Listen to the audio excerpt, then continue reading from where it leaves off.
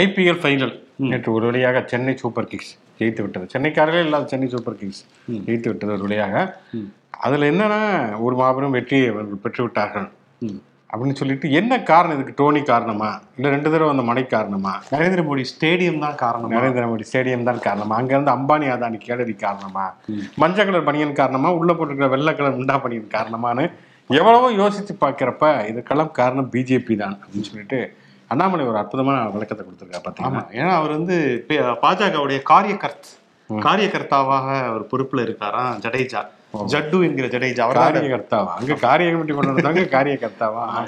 கட்சிக்கு காரியம் பண்ணாம விட மாட்டாங்க போல, 2 பக்கமும் காங்கிரஸும் சரி பாஜகவும் சரி. ஆனா இந்த வெற்றியை வந்து ஜட்டுவுடைய அந்த பேட்டிங் ஸ்டைல் தான் எல்லாருமே புகழ்ந்துட்டு இருக்கையில, ஜட்டுவே பாஜகவுடைய காரியகர்த்தா தான். பாருங்க, இன்னைக்கு சென்னை வெற்றி பெற்றதுக்கான காரணமே ஒரு பாஜக ஆளு தான். அது மட்டும் இல்லாம அவங்களுடைய மனைவி ரிவபா, பாப்பா ரிவபா வந்து பாஜக சட்டமன்ற உறுப்பினரா ஜாம்நகர் வடக்குல. ஸோ இந்த மாதிரி பல காரணங்கள் சேர்ந்துதான் சென்னை சிஎஸ்கே அணிக்கு வந்து வெற்றியை தந்திருக்கு. இப்போ ஜடேஜாக்கு ஒரு எம்பி சீட்டு கன்ஃபார்ம் நினைக்கிறேன் பிஜேபி அப்படின்ட்டு. ஏன்னா வந்து இங்க இருக்கக்கூடிய யாருனாலையுமே வந்து பருப்பு வேகலை அப்படிங்கிறப்ப, அண்ணாமலையினால இங்க தமிழ்நாட்டிலையும் வந்து பருப்பு வேகலை, கர்நாடகாவில் வேகலைங்கிறப்ப, எங்கிருந்தோ வந்து ஜடேஜாவில் இங்க வந்து சென்னை சூப்பர் கிங்ஸ் வெற்றி பெற முடியுதுன்னா தமிழ்நாடு பாஜக அவரையே தலைவராக்கி விட்டு போயிடலாமே. ஏன்னா கடைசியில் அவர் வேலைக்கே வேட்டு வைக்கிறீங்க. ஆமாங்க, எங்கிருந்தோ வந்தவர் சென்னை சூப்பர் கிங்ஸுக்கு வந்து வெற்றி தேடித்தர முடியும் விளையாடுன்னு சொன்னா, அவர் இங்கிருந்து வந்து தமிழ்நாடு பாஜகவுக்கு தலைவராகி அதையுமே வந்து வெற்றி பெற வச்சு ஜெயிக்க வச்சிடலாம். வேணா அவங்க மனைவியை வேணா பொதுச்செயலாளர் ஆக்கிடலாமே, ரிபப்பாவை. நல்லா இருக்குமே வந்து ஜடேஜா ரிபப்பா முடியலப்பா. அதுதான் அந்த சொல்லுவாங்க இல்லையா, அந்த உள்ளூர்ல வந்து ஓணாம் பிடிக்க முடியாதவன் வெளியூர்ல போய் வெள்ளாடு வித்து மேய்ச்சானா அப்படிங்கிற மாதிரி பழமொழி இருக்கான்னு தெரியல. சரி, ஒரு புலவுல சொல்லிட்டு அந்த மாதிரி சம்மந்தம் இல்லாம வந்து தமிழ்நாட்டுல ஜெயிக்க முடியல. கர்நாடகாவில் தேர்தல் பொறுப்பாளரை போட்டு அங்கேயும் மண்ணை கவியாச்சு.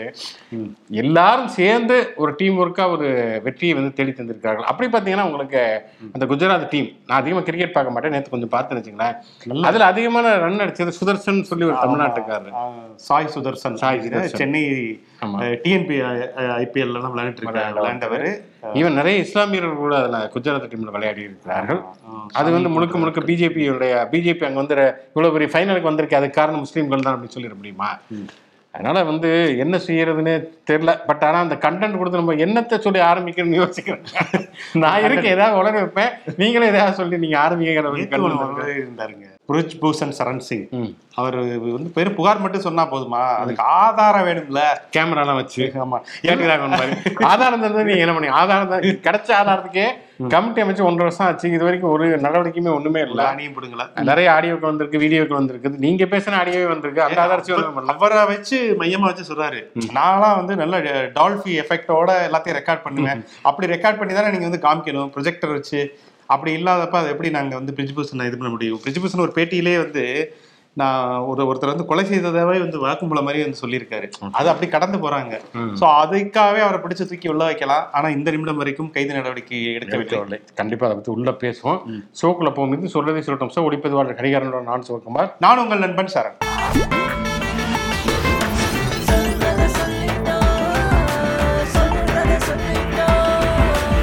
வெற்றிடத்திலிருந்தே ஆரம்பிப்போம். அந்த பிரிட்ஜ் சரண் சிங், பிரிட்ஜில் வச்சு பூசண பிடிச்சாத சரண் சிங், அவர் மீது வந்து இவ்வளவு மல்யுத்த வீரர்கள் எல்லாருமே இணைந்து புகார்கள் கொடுத்திருக்கிறார்கள். நீதிமன்றமே, உச்ச நீதிமன்றமே அதுக்கான ஒரு கமிட்டி அமைத்திருக்கிறது. எல்லாம் செய்தாலும் கூட அவர் மேல வந்து எந்த விதம் இதுலையும் எஃப்ஐஆர்லாம் போட்டிருக்காங்க. ஆனால் எந்த விதமான கைது நடவடிக்கையுமே இல்லை. தொடர்ச்சியாக அவங்க வந்து கிட்டத்தட்ட எத்தனை நாளாக போராட்டம், ஏப்ரல் 23ஆம் தேதியிலேருந்து போராடி கொண்டிருக்கிறார்கள். 1 மாதம் கடந்தவர்கள் போராட்டத்தை தொடர்ந்து கொண்டிருக்கிறார்கள். எந்த விதமான நடவடிக்கையுமே இல்லை. கடைசியாக வந்து இந்த நாடாளுமன்ற கட்டணம் புதிதாக திறக்கப்பட்ட அந்த நாடாளுமன்ற கட்டணத்துக்கு முன்னால் போராட்டம் நடத்த போறப்ப தான் அவங்களை கைது செய்து அங்கே இழுத்து இங்கே இழுத்து அலைக்கழித்து கடைசியில் இப்போ என்னன்னா ஜந்தர் மந்தரில் இனிமேல் நீங்கள் போராட்டம் நடத்தக்கூடாது அப்படிங்கிற ஒரு அழகான முடிவு எடுத்திருக்காங்க. பிரிஜ்பூஷன் சிங் கைது பண்ணல, இவங்க போராடக்கூடாதுங்கிற ஒரு அற்புதமான முடிவு எடுத்திருக்காங்க. ஏன்னா அது வழக்கம் நடக்கிறது. அப்போ அந்த விழுப்புரத்தில் கவிதான ஒருத்தவங்க வந்து எங்கள் மாவட்ட செயலாளர் பாலியல் ரீதியான வன்முறை செய்கிறாருன்னா கவிதையை கூப்பிட்டு டிஸ்மிஸ் பண்ணாங்க. ஓகே, இப்போ வந்து பாருங்க, காயத்ரி ராம் டிஸ்மிஸ் நாங்க ஊதுபத்தி ஏத்திட்டோம், எலி வந்து செத்த வாடை அடிக்காத பாருங்க அப்படின்னு சொல்லிட்டு ஊதுபத்தியா ஏத்திட்டு இருப்பாங்க. ஆமா, அது மாதிரி வந்து இப்ப செய்திருக்கிறார்கள். இப்ப ஜந்தர் மந்தர் வந்து அவங்களுக்கு போராடுவதற்கு அனுமதி கிடையாது அப்படின்னு அறிவிச்சாங்க. ஜந்தர் மந்தர் நமக்கு முன்னாடி ஒருத்தர் ஞாபகம் வருவாரு, அவரெல்லாம் எந்த பிரச்சனையும் வாங்கி இருக்கிறது இல்லை. இப்படி தலைநகரத்தோட டெல்லியே வந்து ஒரு போராட்ட களமாகி இருக்கிறது. ஒரு சர்வதேச அளவில் வந்து ஒரு மிகப்பெரிய அளவில் இந்தியாவுக்கு பெருமை தேடி தந்த வீராங்கனைகள் இப்ப கங்கை நதியில் இன்றைக்கு தங்களுடைய பதக்கங்களை தூக்கி வீசப்போவதாக அறிவித்திருக்காங்க. உண்மையிலே மன வருத்தத்தை எங்களுக்கு ஏற்படுத்துகிறது. ஆனால் வேற வழி இல்லை, எங்களை வந்து தொடர்ச்சியாக இந்த அரசு புறக்கணிக்கிறது, நீதி கிடைக்காது அப்படிங்கிறனால அதை தூக்கி எறிகிறேன். ஆமா, அந்த சாக்சி மாலிக்கும் பஜ்ரங் பூனியாவும் கண் கலங்கிட்டு நேற்று இந்த சிஎஸ்கே உடைய வெற்றியை, வீரர்களுக்கு கிடைக்கக்கூடிய அந்த அங்கீகாரமும், அவங்களுக்கு ரசிகர்கள் அந்த அன்பை திருப்பி கொடுக்குற அந்த விஷயம், மரியாதையோட கொடுக்குற அந்த இதையும் பார்க்கையில சந்தோஷமா இருக்கு. இன்னொரு பக்கம் இது எங்களுக்கு கிடைக்கலையே, அதுக்கான உரிய மரியாதை கிடைக்கலையே, நாங்கள் போராட்டம் பண்ணா எங்களை கைது பண்றாங்க, எங்களை குற்றவாளி குண்டுல ஏற்றுற மாதிரியான நடவடிக்கைகளை எடுக்கிறாங்க அப்படின்னு சொல்லிட்டு நேற்றுலாம் அந்த ஏஐ இமேஜை வச்சு இவங்க வந்து அந்த வேன்ல போகையில சிரிச்ச மணிக்கெல்லாம் வந்து ஒரு சிஜி ஒர்க்லாம் பண்ணி போட்டிருந்தாங்க. அதெல்லாம் வந்து ரொம்ப காயப்படுத்துற மாதிரியான ஒரு விஷயமா இருக்கு அப்படின்னு சொல்லிட்டு இன்னைக்கு ரொம்ப கண்கலங்கி இந்த ஹரித்வார்ல 6 மணிக்கு அந்த அவங்க வாங்கின ஒலிம்பிக் பதக்கங்கள் எல்லாம் தூக்கி போறோம் அப்படின்னு சொல்லியிருக்காங்க. கனத்த முடிவு. ஆமா, நிச்சயமாக. ஏன்னா வந்து இப்ப நீங்க நம்ம சொல்றது மாதிரி எல்லாருக்கும் தெரிஞ்ச விஷயம் தான், கிரிக்கெட்டுக்கு தான் இந்தியாவில் அதிக முக்கியத்துவம் கொடுக்கப்படுகிறது, மற்ற விளையாட்டுகளுக்கு போதிய முக்கியத்துவம் கொடுக்கப்படுவதில்லை அப்படிங்கிறது நம்ம எல்லாத்துக்குமே தெரியும். ஏன்னா இந்தியாவில் ஒரு ஃபுட்பால் பிளேயர் யாரு அல்லது ஒரு ஹாக்கி பிளேயர் யாருன்னா யாருக்குமே தெரியாத ஒரு சூழல் தான் இருக்கிறது. அப்படிப்பட்ட சூழலில் அங்கீகரிக்கப்பட்ட விளையாட்டுகளை தாண்டி இந்த மாதிரியான விளையாட்டுகள் ரொம்ப ஆர்வமாக, அதுவும் பெண்கள் வந்து சர்வதேச அளவில் நமக்கு பதக்கங்கள் வாங்கி கொடுத்துருக்காங்கன்னா அவங்களை எந்த அளவுக்கு கொண்டாட வேண்டும். ஆனால் வந்து அவங்களை வந்து அவங்களுடைய பதக்கங்களை கங்கையாற்றில் தூக்கி எரியக்கூடிய அளவுக்கு தான் இந்த அரசு நடக்கிறது அப்படிங்கிறது ரொம்ப ரொம்ப அவமானகரமான ஒரு விஷயம் அப்படின்னு தான் நினைக்கிறேன். நேற்று கூட நீங்கள் சொன்னீங்க, இந்த செங்கோல் வந்து முதல் நாளே வளைந்திருக்கிறது, அப்படியே இந்தியாவே வளைந்திருக்கிறது அப்படின்னு தான் சொல்ல முடியும். இவ்வளவு நடந்ததுக்கு பிறகும் அப்படி வந்து கைது செய்யப்பட முடியாத அளவிற்கு அவர் என்ன ஒரு அற்புதமான ஒரு மனிதர் அப்படின்னு தெரியல. செங்கோலோட முக்கியமான ஒரு மனிதர் போல இருக்கிறது அவர். ஆமா, அவர் வந்து பார்த்தாலே தெரியுது ஒரு மாதிரி பல்கா, ஆள் வேற பல்கா வேற. எனக்கு என்னன்னா அந்த இவங்கெல்லாம் கூப்பிட்டாங்கல்ல, அந்த மடாதிபதிகள் சன்னிதானம் அவங்கெல்லாம் கூப்பிட்ட மாதிரி இவரையும் கூப்பிட்டு வச்சு ஒரு பூஜை நடத்துங்க. உங்களை மாதிரி முக்கியமான நாட்கள் நம்ம நாடாளுமன்ற ஜனநாயகத்துக்கு தேவை. நேற்றுலாம் வந்து எதையோ சாதித்த திருப்தியில வந்து உள்ள நாடாளுமன்ற வளாகத்துக்குள்ள சிரிச்ச மாதிரி பிரிஜ்பூஷன் சரண் சிங் இருந்தாரு. ஒரு குற்றவாளி எஃப்ஐஆர் அவர் மேல பதிவு செய்யப்பட்டிருக்கு, கைது நடவடிக்கை எடுக்கணும்னு சொல்லிட்டு போராட்டம் பண்றாங்க. இப்ப வந்து இந்தியா கேட்ல அடுத்த அந்த கங்கையில போய் பதக்கங்களை எறிந்த பிறகு சாகும் வரை உண்ணாவிரதம் வேற அறிவிச்சிருக்காங்க. ஸோ இவ்வளவு தூரம் வந்து போலியாக வேஷம் போட்டு போராட்டங்கள்லாம் பண்ண முடியாது. அதில் இருக்கக்கூடிய ஏற்கனவே நார்கோ அனாலிசிஸ் டெஸ்ட்டுக்கு நாங்கள் வந்து தயாராக இருக்கோம், உண்மை கண்டறியும் சோதனைக்கு அவரையும் பிரிஜ்பூஷனையும் உட்படுத்துங்க அப்படிங்கிறதெல்லாம் வந்து சொல்லியிருக்காங்க. ஆனால் இதை எதையுமே வந்து இந்த காதில் வாங்கி இந்த காதில் விடக்கூடிய ஒரு அரசாக தான் மோடி அரசு இருக்கு அப்படிங்கிறது வெட்ட வெளிச்சமாகவே தெரிஞ்சிருக்கு. எவன் இது கேடு கெட்டா போனா என்ன, நமக்கு வந்து நாம கல்யாண வீடா இருந்தா நான் தான் மாப்பிள்ளையா இருக்கணும், இள வீடா இருந்தா நான் தான் பணமா இருக்கணும் அப்படின்னு இந்த இவர் எஜமான் படத்துல சொல்லுவார் நெப்போலியன். அந்த மொமெண்ட்ல தான் வந்து இந்த விழாவை சீரும் சிறப்புமா நடத்திட்டு இருந்தாரு. இதெல்லாம் வந்து செவிசாய்க்கவே இல்லை. வெக்கக்கேடான ஒரு விஷயம் உண்மையிலேயே. நிச்சயம். ஒற்றை கொம்பன் அரிசி கொம்பன் அப்படின்னு சொல்லி காட்டு யானைகள் அடிக்கடி நகரத்துக்குள் வருவது, அப்புறம் விவசாயிகளுடைய பயிர்களுக்கு சேதம் விளைவிப்பது, அவர்கள் வீடுகள் மீது தாக்குதல் நடத்துவது, இதெல்லாம் ஒரு வழக்கமான தொடர்கதையாக இருப்பது அப்படிங்கிறத பார்க்குறோம். அதை வந்து பிடிப்பதற்காக வனத்துறை ஒரு தீவிர முயற்சி எடுப்பது, இப்போ மயக்க ஊசி போட்டு பிடிப்பது, கும்கி யானைகள் வைத்து பிடிப்பது அப்படிங்கிறதுமே ஒரு தொடர்கதையாக இருக்கிறது அப்படிங்கிறத நம்ம பார்க்கிறோம். இப்போ என்னன்னா வந்து பால்ராஜ் அப்படிங்கிற அந்த கம்பம் பகுதியை சேர்ந்தவர், தேனி மாவட்டம், அவர் வந்து அந்த அரிசி கொம்பன் யானை தாக்கி இறந்திருக்கிறார் அப்படிங்கிறதுக்காக அவருக்கு இரங்கல் தெரிவித்ததோடு அவங்களுடைய குடும்பத்துக்குமே 5 லட்சம் ரூபாய் நிவாரண நிதியை ஸ்டாலின் அறிவித்திருக்கிறார். அவருக்கு நம்முடைய ஆழ்ந்த இரங்கல்களையுமே தெரியும் குடும்பத்துக்கு, பால்ராஜ் குடும்பத்திற்கு. ஆனால் என்னன்னா தொடர்ச்சியாகவே இந்த மாதிரியான வனவிலங்குகள் நகரத்துக்குள் வருவது அப்படிங்கிறது அடிப்படையில் ஒரு சுற்றுச்சூழல் சார்ந்த பிரச்சனையாகத்தான் இருக்குது. மிக தொடர்ச்சியாகவே எல்லாருமே பேசிக்கிட்டு இருக்கிறாங்க. ஆமா, ஏன்னா நிறைய அவருடைய வழித்தடங்கள் இருக்குல்ல, அதெல்லாம் ஆக்கிரமிப்பு செய்து குடிபெயர்ப்பா இன்னைக்கு வந்து ரியல் எஸ்டேட் முதலைகள் கையில போயிடுச்சு. வனம்ங்கிறதே வந்து கொஞ்சம் கொஞ்சமா சுருங்கி போனதுனால அதுங்க ஊர்களுக்கு வர்றது அப்படிங்கிறதெல்லாம் தாண்டி அதோடைய வாழ்விடத்தை தேடி அது அலையுது அப்படின்னு தான் சொல்லணும். அவங்க பகுதியில் போய் நீங்க ரிசார்ட்டை கட்டிட்டீங்க, ஆசிரமத்தை கட்டிட்டீங்கன்னா அவங்க எங்க அவங்க வந்து நீங்க எங்க இருக்கீங்களோ அங்கதான் வருவாங்க இல்லையா? ஹாய் எப்படி இருக்க அப்படின்னு சொல்லிட்டு தான் வருவாங்க. ஆக்சுவலி இந்த பால்ராஜுங்கிறவரை வந்து அது தாக்கலாம் கூட செய்யல, போற போக்குல அதோடைய தும்பிக்கை பட்டுச்சு அப்படின்னு தான் சொல்றாங்க. அவர் பயத்துல விழுந்துட்டாரு, பிரம்மாண்டமான யானையை பாக்குறப்ப. அதனால வந்து இது அவங்களுக்கு இரங்கல் தெரிவிப்பது, நிவாரணம் வழங்குவது இதெல்லாம் ஒரு பக்கம் இருந்தாலுமே கூட இதற்கான ஒரு நிரந்தர தீர்வுங்கிறது தேவை. அந்த வனவிலங்குகள், ஏன்னா ரிசர்வ்டு ஃபாரஸ்ட் ஏரியாவெல்லாம் வந்து அந்த அதற்கான சில கட்டுப்பாடுகள்லாம் இருக்கிறது மாதிரி மீண்டும் வந்து ஒரு மறுபரிசீலனை செய்யலாம். அது மாதிரி யானைகள் வசிக்கக்கூடிய பகுதிகளில் இருக்கக்கூடிய கட்டடங்களை வேற எங்கே மாற்றுறது, அவங்களுக்கு வேற என்ன மாதிரியான இழப்பீடுகள் தருவது, வேற என்ன பண்ணலாம் அப்படிங்கிற மாதிரியான விஷயங்களையுமே யோசிக்கணும். ஏன்னா ஒரு பகுதியில் இப்போ நம்மளே வந்து ஒரு ஊர்லேருந்து வேற ஊருக்கு வந்து வாழ்கிறப்ப அவ்வளோ பிரச்சனைகள் நம்ம சந்திக்கிறோங்கிறப்ப யானைகள் அவங்களுக்கு வந்து யானைகளுக்கு எங்கே உணவு கிடைக்கும், எங்கே தண்ணீர் கிடைக்கும், எங்கே வந்து தங்கள் குடும்பத்தோடு வாழ்வதற்கான தட்பவெப்ப சூழல் இருக்கிறதோ அங்கு வாழ்வதோ அந்த வனவிலங்குகளுக்கு பாதுகாப்பானதாகவே இருக்கும். அந்த இடங்களை போய் நம்ம மனிதர்களை ஆக்கிரமித்து கொண்டு போனால் பிறகு மனிதர்களுக்கும் வனவிலங்குகளுக்கும் இடையிலான ஒரு மோதலாக தான் அது மாறுது. அடிக்கடி நடக்கும் அந்த மோதல். இது வந்து ஒரு அலார்மிங்கான ஒரு சம்பவம் தான், தொடர்ந்து நடக்குது. இப்போ சமீபமாக இந்த மாதிரி இந்த யானைகள் உள்ள வந்து போய் வர்றது போகிறதுமா கிராமங்களில் இருக்கிறதுங்கிறது இப்போ ரொம்ப அதிகமாகிடுச்சு. ஸோ இது தமிழக அரசு வனத்துறை இதில் வந்து ரொம்ப ஒரு சிறப்பான கவனத்தை செலுத்த வேண்டிய ஒரு கட்டாயத்தில் போயிருக்காங்க. இந்தியா முழுவதுமே வந்து வனவிலங்குகளுக்கு அச்சுறுத்தல் இருக்கத்தான் செய்கிறது. ஏன்னா அருகி வரக்கூடிய உயிரினங்கள்லாம் அதிகமாக இருக்கக்கூடிய சூழலில் காடு அப்படிங்கிறதை அதனுடைய தன்மையோடு பாதுகாக்க வேண்டிய அவசியம்ங்கிறது எல்லாருக்குமே. ஏன்னா அந்த உணவு சங்கிலியே கெட்டு போயிட்டு கடைசியில் சாப்பாட்டுக்கு கஷ்டப்பட வேண்டிய ஒரு அவலநிலை நிச்சயமாக. மதிமுகவினுடைய அவைத்தலைவராக இருந்த அப்படின்னு தான் சொல்ல முடியும் திருப்பூர் துரைசாமி மதிமுக விட்டு விலகுவதாக அவர் அறிவித்திருக்கிறார். கிட்டத்தட்ட ஒரு 30 ஆண்டுகளுக்கு முன்னால் இப்படிப்பட்ட ஒரு காலகட்டத்தில் தான் திமுக விட்டு வைகோ வெளியே போகிறார். திமுக மிகப்பெரிய அதிர்வுகளை ஏற்படுத்துகிறது. 1/3 மாவட்ட செயலாளர்கள் வைகோவோடு போகிறார்கள். நிறைய பேர் வந்து வைகோ வந்து திமுக விட்டு போகக்கூடாதுன்னு நிறைய இளைஞர்கள் தீக்குளித்தார்கள். அதெல்லாமே ஒரு பல கூட்டங்கள் அவர் நினைவு கூர்ந்திருப்பார் வைகோ.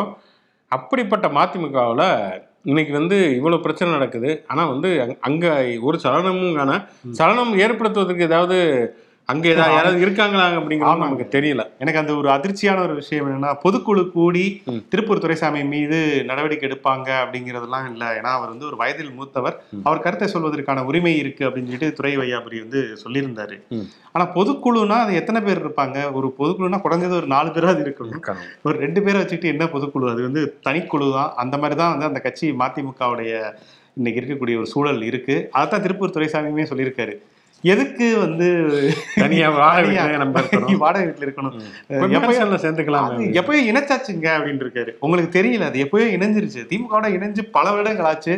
ஆனா இன்னும் வந்து அது தனித்து இருக்கிற மாதிரி ஒரு பிம்பத்தை வந்து கட்டமைக்கிறது ரொம்ப வேதனையான விஷயம் அப்படின்னு சொன்னதுக்கு தான் திருப்பூர் துரைசாமி பதிலுக்கு சொல்லியிருக்காரு. சின்ன பையன் சொல்லுவதெல்லாம் எப்படி சொல்லி, இந்த சின்ன பையன் வெல்லாம வீடு வந்து சேராதுன்னு சொல்லுவாங்கல்ல, அது மாதிரி வந்து டக்லைஃப் பண்ணிட்டு இருக்காரு துரை வையாபுரிய. இது வந்து வைகோ தான் இதுக்கு பதில் சொல்லணும். வைகோ சொல்லியிருக்காரு. என்ன சொல்லியிருக்காருன்னா, திமுகவோட கூட்டணி சேர்வதை எதிர்த்தவர் தான் திருப்பூர் துரைசாமி அப்படிங்கிற மாதிரி அவர் ஒரு பக்கம். எந்த அளவுக்கு அவர் புண்பட்டு இருப்பாரு. கட்சி நிலைமையை பார்த்து எதுக்கியா தனியா லெட்டர் பேட் வச்சுட்டு இருக்கீங்க, அதுக்கு வந்து செலவாகும் இல்ல, ரப்பர் ஸ்டாம்புக்கு எல்லாத்துக்கும். இதுல 2 விஷயங்கள். ஒண்ணு என்னன்னா, மதிமுக அப்படிங்கிற கட்சி திமுகவை விட்டு வெளியில வந்தப்ப நம்ம முதலே சொன்னது மாதிரி அது திமுகவில் மிகப்பெரிய பாதிப்பை ஏற்படுத்தியது. அப்ப வந்து கலைஞர் அது ஒரு சீரியஸான பிரச்சனையாவே எடுத்துக்கொண்டு காளிமுத்துவெல்லாம் வைத்து வைகோக்கு எதிராக வந்து தமிழ்நாடு முழுக்க கூட்டங்களை நடத்தினார்கள். ஏன்னா 2 பேருமே சிறந்த பேச்சாளர்கள், இந்திய போராட்டத்தில் கலந்து கொண்டவர்கள், மாணவர் போராட்டத்தில் கலந்து கொண்டவர்களால வைகோவை வந்து வைகோவுடைய பேச்சுங்கிறது ஒரு மிகப்பெரிய படமாக இருந்தது. இன்னொன்று அவருடைய தமிழ் உணர்வு, ஈழ போராட்ட ஆதரவு, இதெல்லாம் வைகோவின் பக்கம் நிறைய இளைஞர்களை ஈர்த்தது. அப்படிங்கிறதுனால காளிமுத்துவை வைத்து வந்து தமிழ்நாடு முழுக்க கூட்டங்கள் நடத்தினாங்க. அதே மாதிரி வெற்றி கொண்டான் ஒரு பேச்சாளர் இருந்தார் தெரியுமா, அவர் வைகோனா இவர் வேக்கோ அப்படின்னு போட்டு அப்படியெல்லாம் கூட்டங்களை எல்லாம் நடத்துறார்கள். இடக்கு மடக்காவும் அப்பப்ப பேசிடுவார். ஆமா, அப்பெல்லாம் பேசுவா. அப்படி இடக்கு மடக்காவா பச்சை பச்சையா பேசுவாருன்னு வச்சுங்களேன். அப்படியெல்லாம் கூட நடந்தது. வந்து கிட்டத்தட்ட வந்து அந்த வைகோவுடைய சரிவை ஈடுகட்டுவது என்பதற்கு ஒரு 5 ஆண்டுகளாவது திமுகவுக்கு பிடித்தது, கலைஞருக்கு பிடித்தது. அப்படிப்பட்ட ஒரு சூழல் இருந்தது. வைகோ ஒரு மிகப்பெரிய சவாலாக இருந்தார். இன்னொரு பக்கம் பார்த்தோம் அப்படின்னு சொன்னா வந்து திமுக ஒரு சவாலாக இருந்தார். அப்படிங்கிறத தாண்டி நிறைய பொது பிரச்சனைகள் அப்பப்போ இடையீடு செய்யக்கூடியவராக வைகோ இருந்தார். அது அன்னைக்கு காலகட்டத்தில் திமுக ஒரு ஆக்டிவா இருந்ததுன்னா, ஏடிஎம்கே பெரிய அளவில் எப்பயுமே ஆக்டிவா இருந்தது. ஜெயலலிதா காலகட்டத்தில் ஜெயலலிதா முகத்தை காட்டினா போதும் ஓட்டு விழுகும் அப்படிங்கிற சொல்லதான் இருந்தது. போராட்டம்லாம் பண்ண மாட்டாங்க. ஒரு 4 ஊரை இணைச்சு ஒரு பொதுக்கூட்டம் போட்டு திட்டி விட்டு போயிடுவாங்களே தவிர கொடநாடுக்கு போறது, அது ஆளுங்கட்சி முதல்வராக இருந்தால் கொடநாடுக்கு போறது, எதிர்கட்சியா இருந்தா சிறுதாவூர் போறது அப்படிங்கிற மாதிரியான சூழல் இருந்தப்ப வைகோ ஒருத்தர் தான் மனுஷன் வந்து எந்த பிரச்சனையா இருந்தாலும் சுற்றுப்பயணம் கிளம்பிடுவா. அப்படி அவருக்கு ஒரு பட்டப்பேரோட வந்து லெக் தாதான் பட்டப்பேர் வந்ததே நடந்து எல்லா பிரச்சனைகளாக, அது வந்து இடிந்தகரை கூடங்குளம் பிரச்சனையாக இருக்கட்டும், ஸ்டெர்லைட் பிரச்சனையை முதல்ல அவர் தான் எடுத்து பேசினார் அப்படின்னு சொல்லிட்டு, அதே மாதிரி பேரறிவாளன் உள்ளிட்டவருடைய விடுதலையாக இருக்கட்டும், ஈழ பிரச்சனையாக இருக்கட்டும் சொல்லி எல்லா பிரச்சனைகளுக்குமே வந்து தொடர்ச்சியாக போராடுவது, நடைபயணம் நடத்துவது, பொதுக்கூட்டங்கள் நடத்துவது, கூட்டமைப்புகளை ஏற்படுத்தி குரல் கொடுப்பது அப்படிங்கிற மாதிரியான விஷயங்களை தொடர்ச்சியாக வைகோ செய்து கொண்டிருந்தார் அப்படிங்கிற விஷயத்தை பார்க்க. அப்படி ஒரு ஆக்டிவான, அதாவது அவர் கட்சியில் இல்லை ஆட்சியில் இல்லை இருந்தாலுமே கூட ஒரு ஆக்டிவான தலைவராக இருந்தார். அதை தாண்டி என்னன்னா இந்தியா முழுக்க வந்து எல்லா கட்சி தொடர்களுடனும் அவர் வந்து ஒரு தொடர்புலேயே இருந்தார். அது பிஜேபியாக, பிபி சிங்காக இருக்கட்டும், வாஜ்பாயாக இருக்கட்டும், எல்லாருடைய ராம்விலாஸ் பாஸ்வானாக இருக்கட்டும், ஜார்ஜ் பெர்னாண்டஸாக இருக்கட்டும் சொல்லிட்டு எல்லா கட்சி தலைவரோடையும் அவருக்கு ஒரு தொடர்பு வந்தது. அவங்க எல்லாருமே தமிழகம் வரும்பொழுது வைகோவை சந்திப்பது, வைகோ டெல்லி போன பிறகு டெல்லி போனால் அவங்களை சந்திப்பது, இப்படியான ஒரு தேசிய அளவில் ஒரு மிக முக்கியமான ஒரு தலைவராக, ஒரு மிக முக்கியமான ஒரு புள்ளியாக வைகோ இருந்தார். ஆனால் இன்றைக்கி பார்த்தோம்னா அந்த நிலைமை, அந்த கட்சியோட நிலைமை ரொம்ப ரொம்ப பரிதாபகரமாக இருக்கிறது. இவ்வளவு பிரச்சனைகள் என்ன நடந்தாலும் அவங்க என்ன எதிர்வினை பண்ணுறாங்க, குறைந்தபட்சம் பாட்டாளி கட்சியில் அறிக்கையாவது வருது ராமதாஸ் பேரில், தேமுதிக பேரில் விஜயகாந்த் பேரில் அறிக்கை வந்துகிட்டே, விஜயகாந்துக்கு வந்து நடந்துச்சானு தெரியாது, ஆனால் அவர் பேரில் நிறைய அறிக்கைகள்லாம் வருகிறது அப்படிங்கிறத பார்க்குறோம். ஆனால் மதிமுகவை பொறுத்த வரைக்கும் எந்தவித ரியாக்ஷனுமே இல்லாமல் இருக்கிறது, செயலிழந்து கிடக்கிறது அப்படிங்கிற மாதிரியான சூழல் தான் இருக்கிறது. இன்னொன்று, எதுக்காக வாரிசு அரசியலை எதிர்த்து தான் கட்சியை ஆரம்பிக்கிறோம் அப்படின்னு சொல்லிட்டு வந்தவங்களுடைய கட்சியில் இன்னைக்கு வந்து துறை வைகோ, அவர் துறை வையாபுரி, அவர் தான் மிக முக்கிய பொறுப்பில் இருக்காரு. அப்படிங்கிறப்ப அப்போ வந்து உங்களுடைய அடிப்படைகள் என்ன ஆனது அப்படிங்கிற கேள்வியுமே இருக்கு. இன்னைக்கு சீமான் ஆக்டிவாக இருக்காரு, அண்ணாமலை ஆக்டிவாக இருக்காரு, வைகோங்கிற ஒரு உணர்ச்சிகரமாக பேசக்கூடிய ஒரு தலைவர், செயல்படக்கூடிய ஒரு தலைவர், அவர் எங்கேயா போனாரு, என்ன ஆனாரு, அடுத்த கட்ட தலைமை அவர் எங்கே வளர்த்தெடுத்திருக்காருங்கிற ஒரு மிகப்பெரிய கேள்வி இருக்கிறது. ஏன்னா திருப்பூர் துரைசாமிங்கிற ஒரு தனிநபர், திருப்பூர் துரைசாமி அப்படிங்கிறதே நிறைய பேர் கேள்விப்பட்டிருக்க மாட்டாங்கிறது யதார்த்தமான ஒரு விஷயம். இப்போ அவர் இது விலகல் தெரிவித்த பிறகுதான் அப்படி ஒரு இருக்காருன்னு கூகுளில் சர்ச் பண்ணக்கூடிய தலைமுறை தான் இன்னைக்கு இருக்கிற தலைமுறைக்கு மதிமுகவே நிறைய பேர் தெரியாது. அப்படி இருக்கக்கூடிய சூழல்ல திருப்பூர் துரைசாமி விலகியதன் மூலம் இதெல்லாம் சேர்ந்து யோசிக்க வேண்டியதாக இருக்கிறது. வைகோ, மதிமுக மாதிரியான ஒரு அமைப்பு ஏன் தளர்வடைந்தது? ஏன்னா இது வந்து அரசியல் கட்சிகள் எல்லாருக்குமே இது ஒரு பாடம். எப்பயுமே ஆக்டிவா இருக்கணும். சரத்து மூலம் பாருங்க 150 வயசு வரைக்கும் இருந்து ஆசை காமிக்கிறாரு, கருப்பேன் குசும்புக்காரன் அப்படி இருந்திருக்கிறாரு. அதனால ஒரு கட்சி எப்போதுமே உயிர்ப்போடு இருக்க வேண்டும். இப்ப திமுக கலைஞர்லாம் எடுத்துக்கிட்டோம்னா கிட்டத்தட்ட 13 ஆண்டுகாலம் அவர் ஆட்சியில் இல்லை. எம்ஜிஆர் வந்து ஒரு முடிசூடா மன்னனாக இருந்தார். ஆனாலும் வந்து ஏதாவது அறிக்கை, போராட்டம், சினிமா கதவசனம் எழுதுறது தொடர்ச்சியாக ஆக்டிவாக இருந்தனால தான் அந்த கட்சி வந்து உயிர்ப்பித்து மறுபடியும் எவ்வளோ படுதோல்விகளை சந்திச்சு மறுபடியும் வந்தது.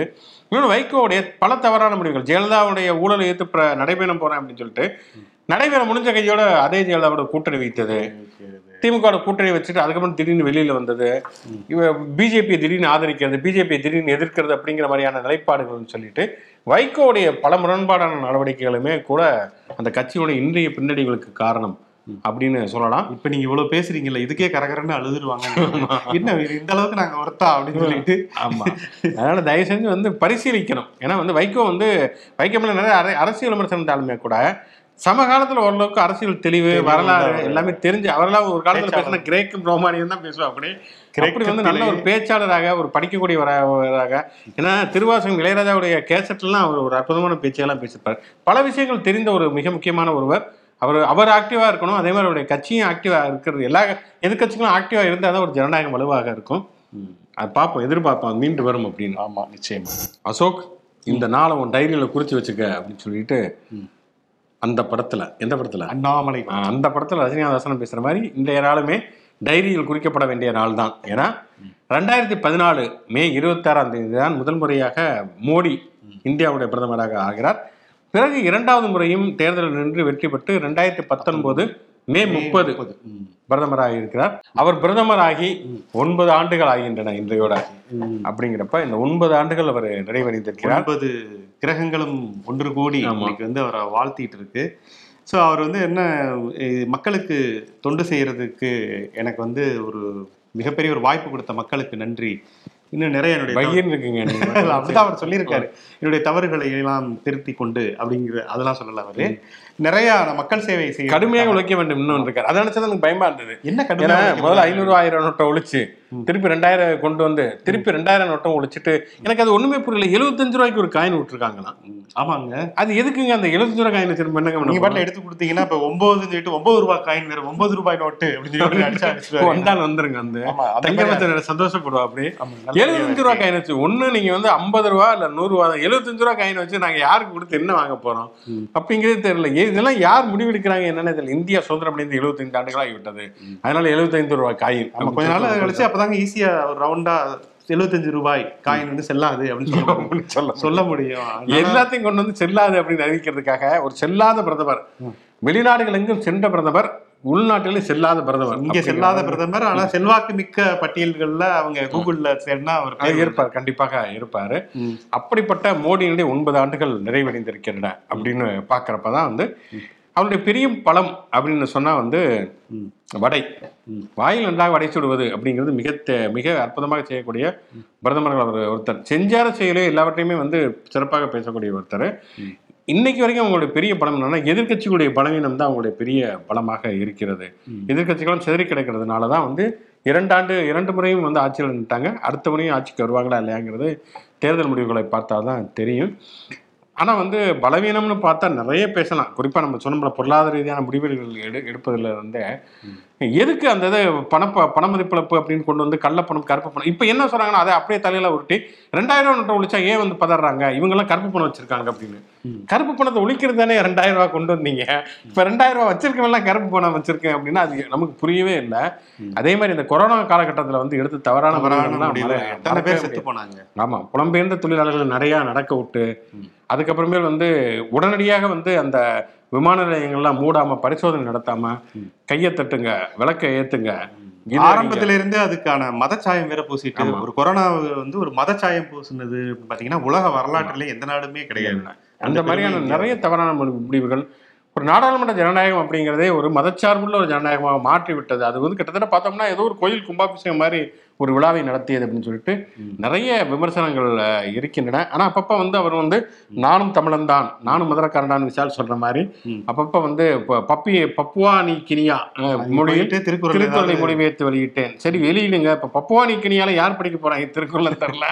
இங்க வந்து 3 மருத்துவக் கல்லூரிகளுடைய அனுமதியை ரத்து பண்ணி இருக்கிறீங்க. எய்ம்ஸ்னு ஒண்ணு ஆரம்பிச்சு நேத்து கூட அந்த அமைச்சர் பேசிக்காரு, முடிச்சிருவாங்க 2 வருஷத்துல எப்படியாவது முடிச்சிருவாங்க அப்படின்னு சொல்லிட்டு டெல்லி காம்பவுண்ட் சவறு கூட டெல்லி எய்ம்ஸோட நிலைவு தேர்வுல மதுரையை சேர்ந்த ஒரு மாணவன் வந்து வெற்றி பெற்றிருக்கிறாரு. ஆனா மதுரையில வந்து இது வரைக்கும் எய்ம்ஸ் வரல அப்படிங்கிறது இதான விஷயமாக இருக்கிறது. நிதி ஒதுக்குவதிலிருந்து ஆரம்பித்து நிறைய பிரச்சனைகள் இருக்கின்றன.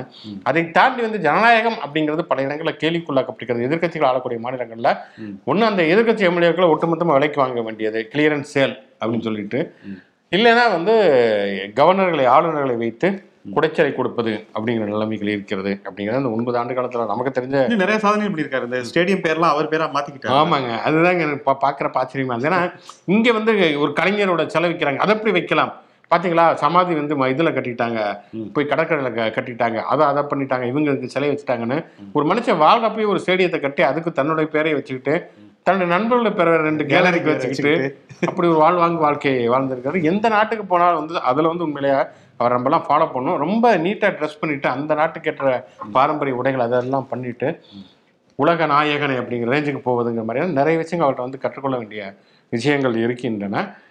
நிறைய உண்மையிலே நல்ல பேச்சாளருமே கூட. அது ஒரு பக்கம் வாயில் வடி சொல்வதுன்னு சொல்லலாம், இன்னொரு பக்கம் பேச்சு திறமைன்னு சொல்லலாம், 2 விதமாகவும் சொல்லலாம். நன்றாக பேசுவார். நேரு அவார்டு எல்லா பிரச்சனையும் காரணம் நேரு தான் சொல்லிட்டு கடைசியில் செங்கோலை வந்து நேரு கொடுத்தாரு.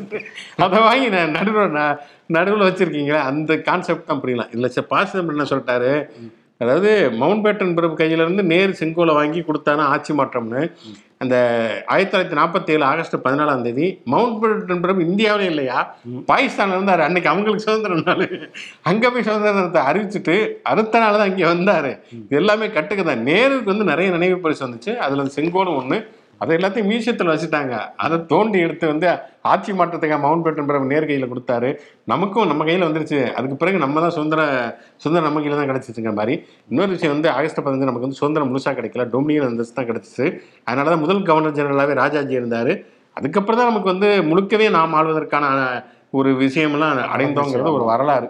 சரி, ஓகே, வரலாறுலாம் நம்மளே வந்து டயர்ட் ஆயிரும், மாறிடும். வரும் சந்ததிகர்கள்லாம் வேற வரலாறு தானே தெரிஞ்சுக்கிறாங்க. இந்த 9 ஆண்டு காலத்துக்கு வந்து வேற ஒண்ணுமே சொல்ல வேண்டியது. இப்ப நம்ம முதல்ல பேச ஆரம்பிச்சோம் இல்லையா, அந்த மல்யுத்த வீராங்கனைகள் அவங்க பிரச்சனையிலேயே ஒரு உறுதியான நிலைப்பாடு எடுக்காமல் இவ்வளவு தூரம் வந்து இழுத்தடிப்பது அப்படிங்கிறது ஒரு வருத்தத்துக்குரிய ஒரு விஷயமாகத்தான் இருக்கு. ஆனா வந்து யாராவது ஒரு மாற்று கருத்து சொல்றாங்க அப்படின்னா அவங்களை தூக்கி உள்ள போறது. வரலாறுல வந்து ஆரம்பிச்சு ஸ்டான் சுவாமி வந்து மரணமடைந்து சிறையிலேயே மரணமடைந்தது வரைக்கும் அவ்வளவு விஷயங்களை ஒரு பத்திரிகையாளர் சித்திக்கா அவர் வந்து சிறையில் இருந்தது சொல்லிட்டு அவ்வளவு தூரம் வந்து ஒரு கருத்து சுதந்திரம் முடக்கப்படுவது, எதிர்கட்சிகளுடைய விவாதமே இல்லாமல் நாடாளுமன்றத்தில் மசோதாக்கள் நிறைவேற்றப்படுவது, விவசாயிகளுடைய போராட்டத்தை மழுங்கடித்தது, நிறைய விஷயம். எதிர்கட்சிகளுடைய விவாதமே இல்லாமல் மசோதாவை நிறைவேற்ற போறீங்க, அதுக்கு இவ்வளவு பெரிய பில்டிங்கை கட்டி வச்சிருக்கீங்கன்னு தெரியல. அதுவுமே 543 எம்பிகளா இந்தியாவில் இருக்கிறது.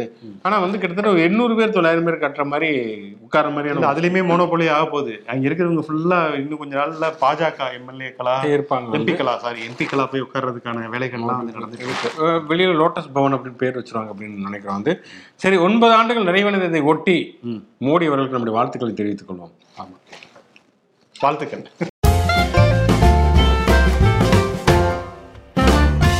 நிகழ்ச்சியின் கடைசி செக்மெண்ட் தேதி சொல்லும் செய்தி. இன்று யாருடைய பிறந்தநாள், நினைவு நாள் மற்றும் சுவாரஸ்யமான சம்பவம் பார்க்கறதுக்கு முன்னால பார்வையாளர்களுடைய கமெண்ட்ஸ். ஈரோடை சேர்ந்த நம்முடைய நேயர் செல்லகுமார், அவர் வந்து இந்த சொல்றது சொல்லட்டும் ஷோவை ஆரம்ப காலத்துல இருந்தே பார்த்துட்டு இருக்கக்கூடிய ஒரு அருமையான நேயர். அவங்களுடைய மனைவி சௌமியா மற்றும் மகிழ்நீழா 2 பேருக்குமே வந்து ஒரே நாள்ல பிறந்த தினம் கொண்டாடுறாங்க.